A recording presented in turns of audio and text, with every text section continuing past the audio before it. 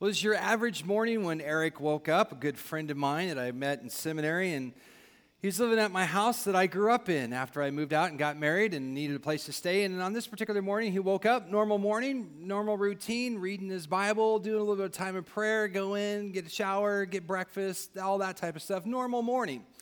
Till the moment came up for him to look for his keys to his truck. You ever had one of those mornings where you're looking for where you put the keys? So he found his wallet. That's a good thing, right? And then he thought, well, where do I go to find these keys? So the pursuit began. He went to the closet where he had those pants that he was wearing the night before, and reached in all four pockets, no keys. Thought, well, maybe they're in the shirt pocket. So he pursued that and no keys. He went around his room, no keys. Went throughout the house, no keys. Asked around, no keys. And he thought, where in the world are the keys to my truck? Where should I go now to find them? And then it was at that very moment, that moment maybe you've had before where that sick feeling starts to come in and breakfast doesn't feel so good anymore. Because it was at this moment he began to realize his pursuit needed to go out to where his truck had been parked. Because he'd left the keys, he thought, in his truck. Only in this case, the keys were still in the ignition and the truck was still running. 10 hours before, he had parked his truck. It had been raining earlier that week, and some rain had gotten in because he had inadvertently left a window open, and so rain got in, and he thought, you know what? I know what I'll do. I'll pull up, park my truck in front of the house on the street, and I'll turn the heat up full blast, leave my truck running, and then I'll come back in 15, 20 minutes, not 10 some hours later. You can imagine when he got there and realized, hey, my truck is still here. It's still running. It uses about 1/8 of a tank of gas if you leave your truck running in front, right? And the pursuit of finding his keys and therefore his truck had brought a sense of relief, had brought an incredible sense of happiness that he still had a truck and it was still there. You know, as I thought about that and the pursuit of things that we pursue, as a country in the United States of America, we've been pursuing happiness since 1776.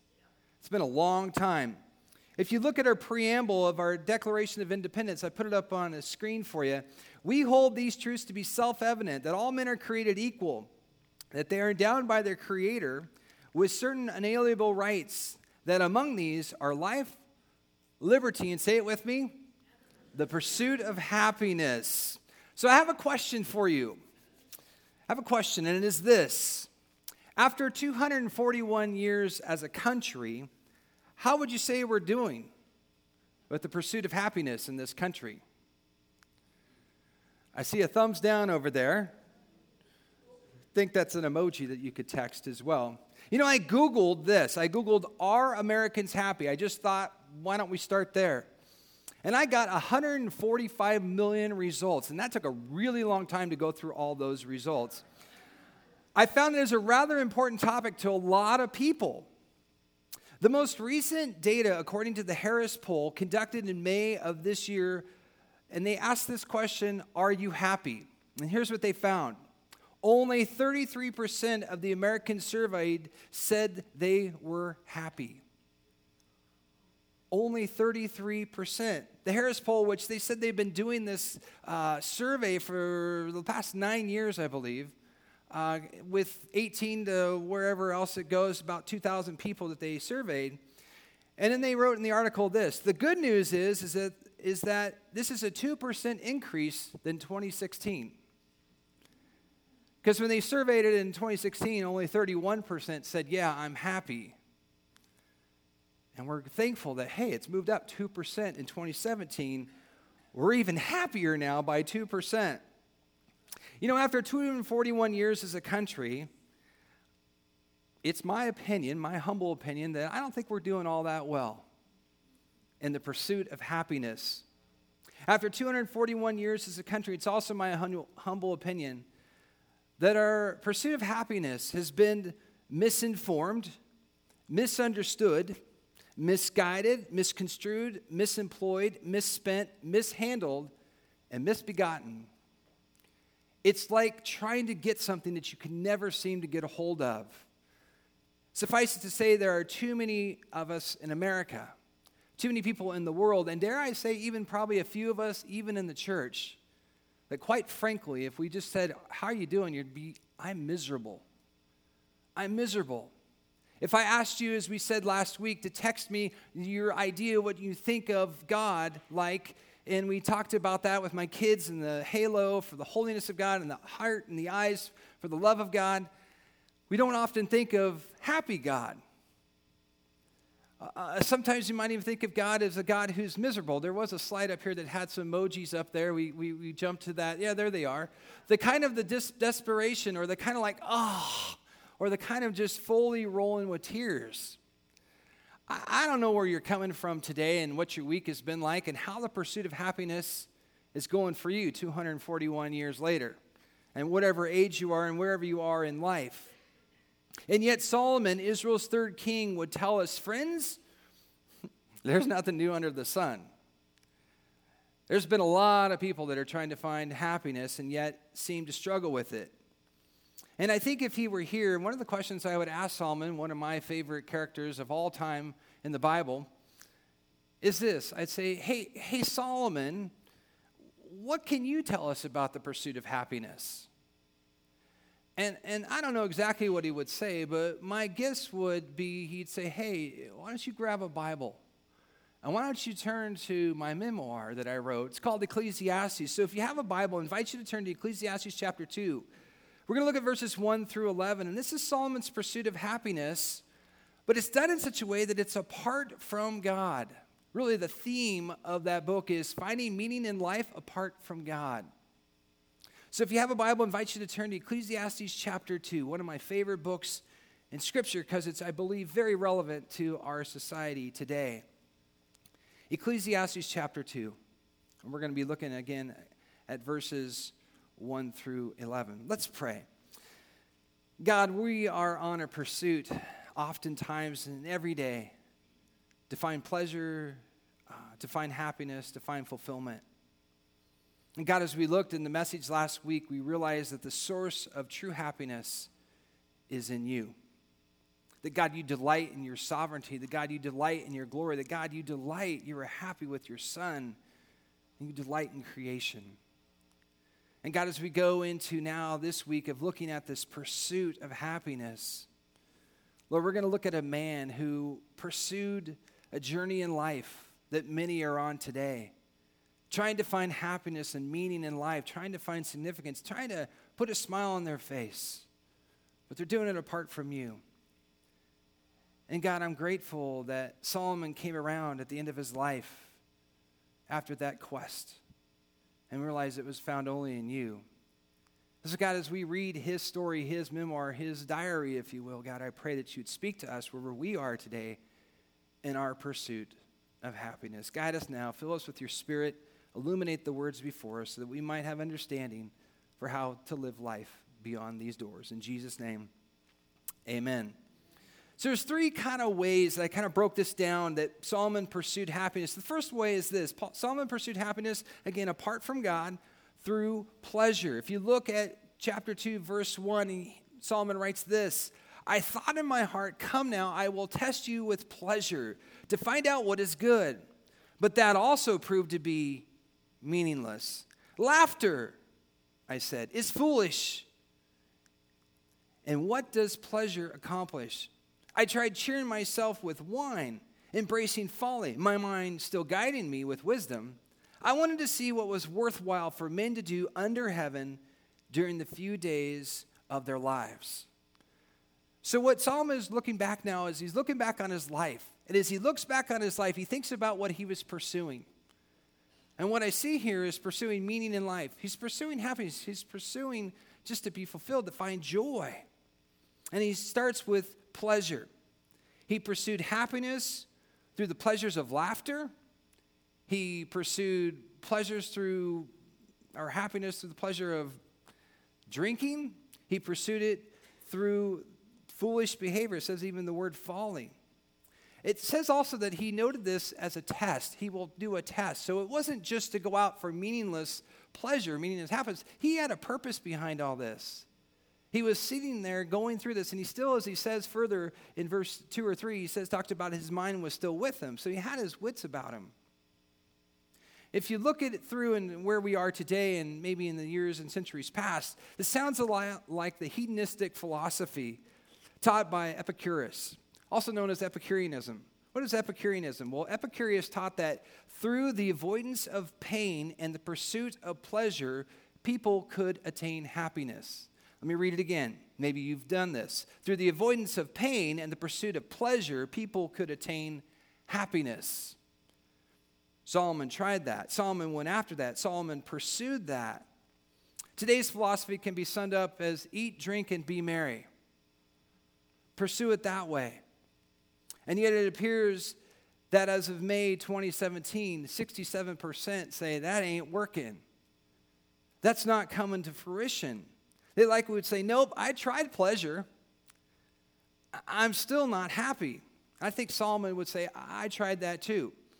So after pleasure, he continues this pursuit of finding happiness apart from God. And he pursues happiness through possessions. Look at verses 4 through 8.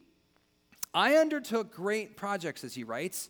I built houses for myself and planted vineyards. I made gardens and parks and planted all kinds of fruit trees in them. I made reservoirs to water the groves of flourishing trees. I bought male and female slaves and other slaves who were born in my house. I also owned more herds and more flocks than anyone in Jerusalem before me. I amassed silver and gold for myself and the treasures of kings and provinces. I acquired men and women singers and a harem as well, the delights of the heart of man. Let's stop there. So he's tried pleasure. Now he says, well, let's go into the possessions I have. And when you're the king of Israel and you're the wisest man who's ever lived, you have a good shot at getting a lot of possessions. It's interesting, I don't know if you know who the architect Sir Christopher Wren is, but he designed and made the St. Paul's Cathedral in London following the fires in the 1600s. And he built that, and he said this, if you want to see my monument, look around. I think if Solomon was around, he could have used the same words. You want to see my monument, look around. I mean, in those verses that we just read, there's a lot there with the projects he undertook. Solomon amassed huge vineyards and gardens and groves and just amazing spectacled plantations to see. And then because water is needed, he prepared reservoirs and all that was taken in to keep everything fresh and green. It's interesting, too, since live music, the recording of live music, didn't happen until the late 1800s, the only thing you have is what's live. And he thought, hey, I'm going to possess singers, entertainers, people that can act, so the theatrics was all there. And he concluded his evenings, most likely oftentimes, with one of his 700 wives or 300 concubines. As he says, the delight of men. He had all of that stuff. All of it. All these possessions. And when it came to possessions, I think Solomon could say, yep, got that. Had that. Had a lot of those. Know what that's all about. Americans, I believe, seem to be pursuing happiness through possessions as well. I researched this. A MarketWatch report dated August 8th of 2017, that's not all that long ago, is it?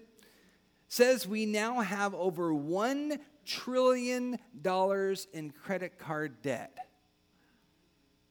$1.021 trillion in credit card debt. But we're still not happy. Well, look at my credit card statement. Well, I get that. But even with all the possessions that you got, only 33% of the people surveyed back in May are saying, I'm happy. And yet we're in credit card debt to $1 trillion trying to find possessions to make us happy. So pleasure, possession. Solomon continues on. He pursued happiness apart from God through prestige. Look at verse 9 and 10.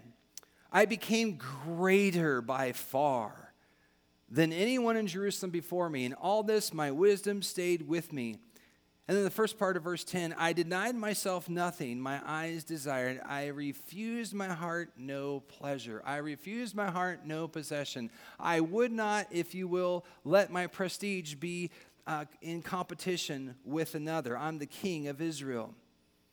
Solomon became the most prestigious person of his day. He could say, I was on top of the world. If social media was around, I can't imagine the amount of friends he would have had on Facebook, the amount of followers he would have had on Twitter, the amount of likes of everything he posted in his Instagram. He would have been followed because of the prestige of him. No one's like Solomon. And then I started thinking, well, did he find any happiness in any of this pleasure, any of these possessions, in any of this prestige? And the answer is, yes, he did. Look at the rest of verse 10. He says, my heart took delight in all my works, and this was the reward of all my labor. So just in case we're wondering, or you're wondering, am I saying that Solomon wasn't happy? No, he's not saying that. He actually was happy with some of the pleasure that he enjoyed, some of the possessions he had, if not all of them, and the prestige that had come his way. So I started thinking, well, what's the problem then? You've got all this stuff, and you even admit yourself by your own words that you delighted in everything. You were happy with what you had. I mean, you had no restrictions, no limitations at all, unlike me, unlike us. No credit card debt to speak of. You seem to have life, liberty, and the pursuit of happiness, an open road. Sometimes I think I would like to be Solomon. But then what does he discover? What did Solomon discover? We wrap up this focus in this passage in verse 11. Yet, or but, when I surveyed all that my hands had done and what I had toiled to achieve, everything was meaningless. A chasing after the wind. Nothing was gained under the sun. Wait a minute. You mean you had all the pleasure, all the possessions, all the prestige, and you come to this conclusion? You said you were happy, though. You delighted in all that you had done, and you surveyed it all and everything that you had achieved, and you determined it was a vanity, a chasing after the wind, that there was nothing to be gained? How do you come to that? It's because he's writing and reflecting on his life that he pursued to try and find meaning and fulfillment and happiness in apart from God. The source of happiness, the source of fulfillment, the source of where we can actually have meaning and light. Solomon's pursuit of happiness apart from God didn't have a happy ending like so many of our movies and TV shows have, or the Christmas movies coming up on the Hallmark Channel that you ladies all watch, and us men go, I'll just go to the other room. Why is this? It's because true happiness is not found apart from God. God is the source of true happiness. Solomon, near the end of his life, learned this lesson too. And Ecclesiastes is his memoir, looking back on it, and he goes, I chased it all. I pursued all that. And in the end, it was like I was chasing the wind. It was meaningless. It wasn't fulfilling. So what did Solomon conclude then at the end of his life? Turn over a few chapters to chapter 12. One of my favorite verses, really a life verse for me. I think it's even on our website and next to my mug on our webpage for our staff. Ecclesiastes chapter 12. What did Solomon conclude? Here's the answer. Verse 13. Now all has been heard. Here's the conclusion of the matter. Fear God and keep his commandments, for this is the whole duty of man.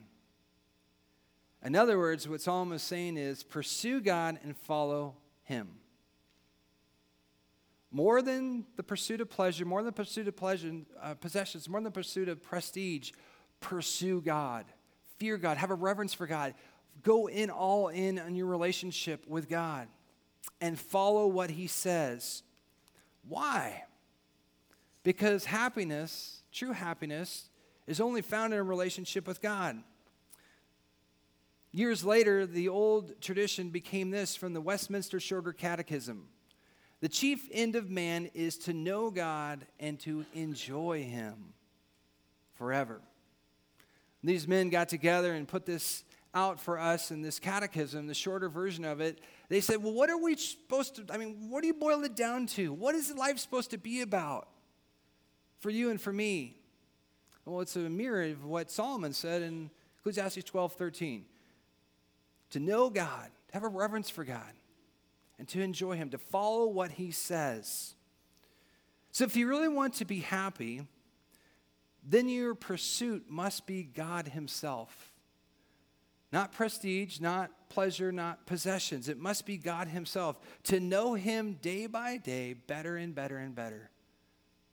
Continually, a long obedience in the same direction as Eugene Peterson named his book. So what does that look like day to day in and day out, day after day? I'm going to give you 4 ways on how to go about pursuing happiness and pursuing it in God, because as we saw last week, he's the source of all happiness.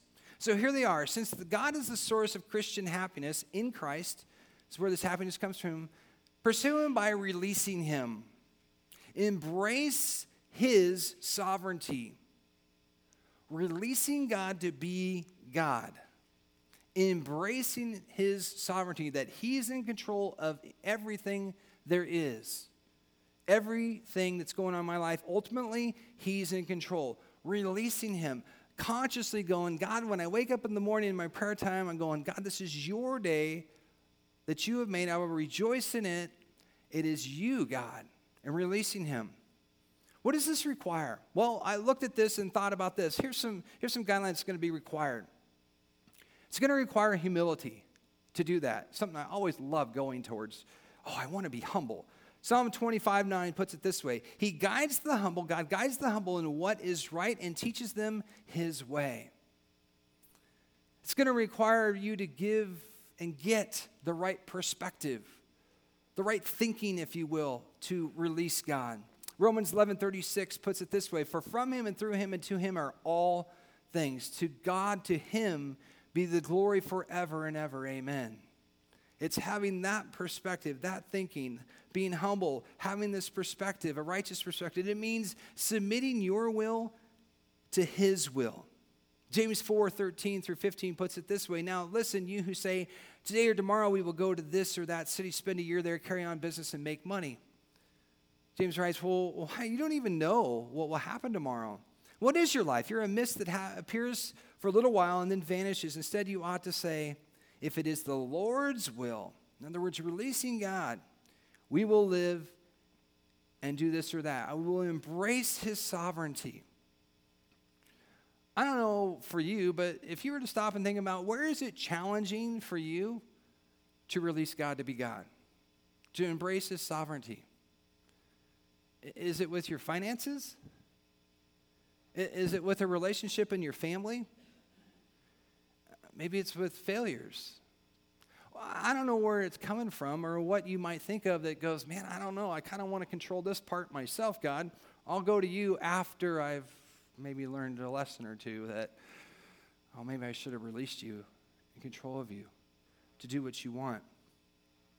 You know, sometimes you think, oh, I'm not, I've released God. I'm in good shape that way. I'm letting God be God. I'm not trying to play God. And then, as you might have seen up on the slide and know, in the last several weeks, we've had this class entitled Life's Healing Choices. So I'm in there. A couple of us are in there from our church here. And session 1 is entitled Admitting Need, the Reality Choice. I realize I'm not God. And then as we get into the small group discussion, I realize, and I'm humbled to discover that one of the consequences of playing God is frustration, a loss of happiness.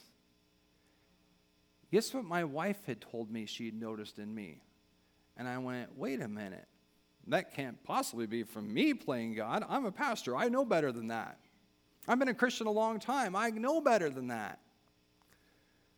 Friends, I don't know where it is in life for you that you struggle to release God and let God be God and go, God, you're sovereign, you're in control. I got to let you do what you desire. if I'm on a pursuit for happiness, if I'm on a pursuit for knowing you, I've got to release you to be you.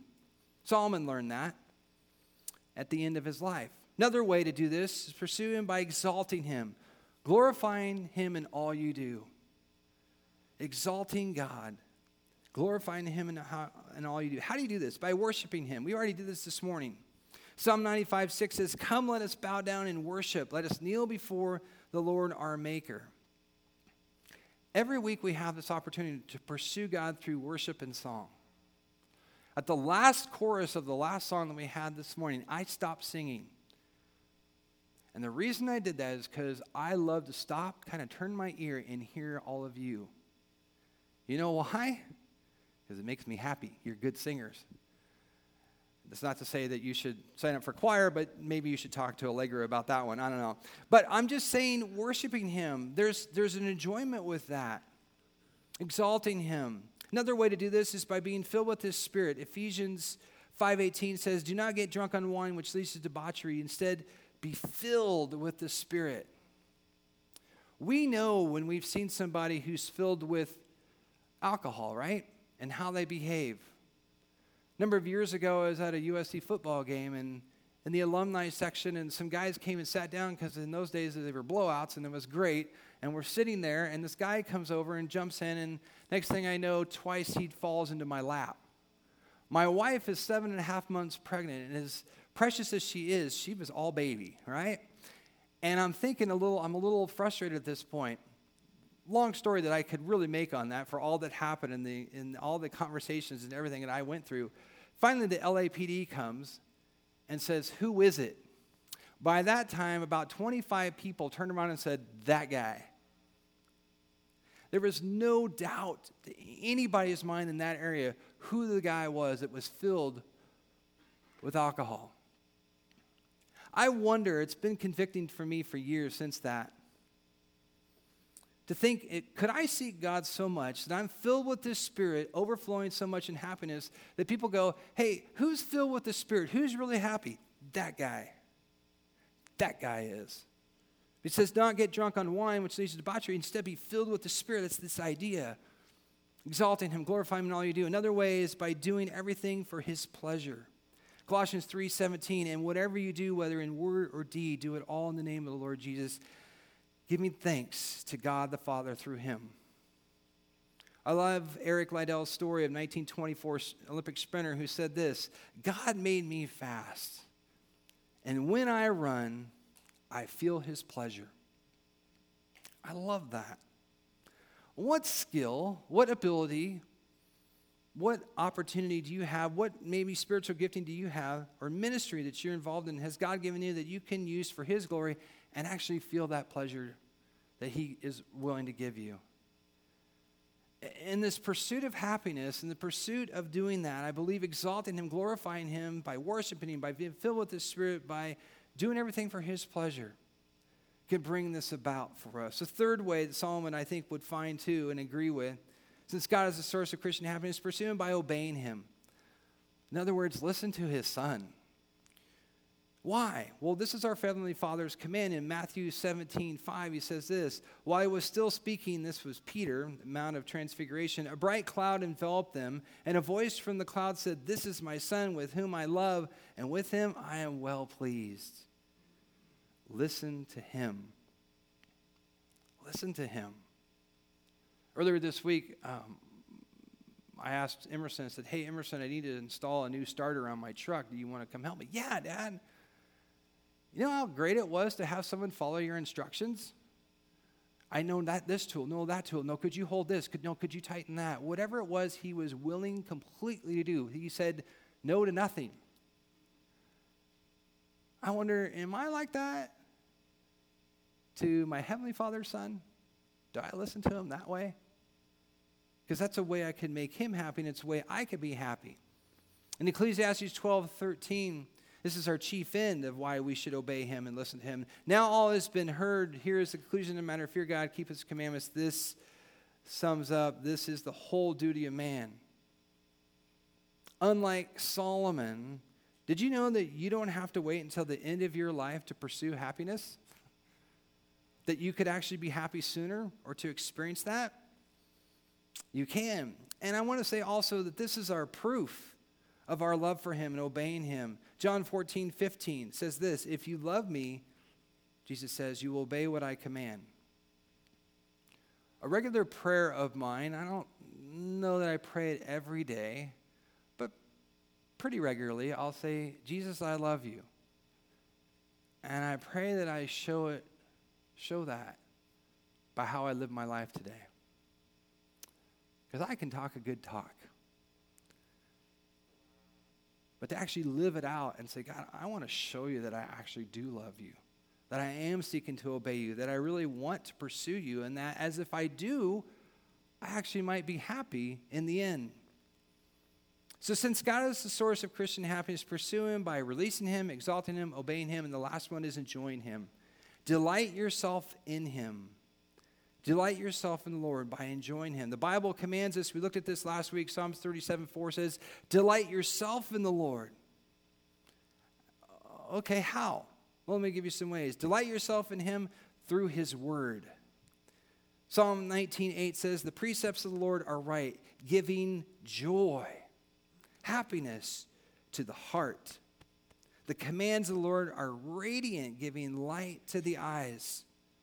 How else can you enjoy him? Delight yourself in him through prayer.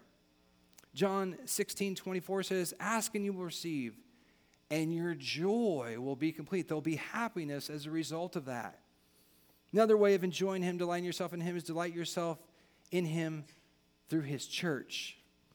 In Acts 2:46-47, the first century church, we have a description of what was going on in their lives. Every day, they continued to meet together in the temple courts. They broke bread in their homes and ate together with happy and sincere hearts, praising God and enjoying the favor of all his people. Delighting yourself in God. Delighting yourself in his word. Delighting yourself in prayer.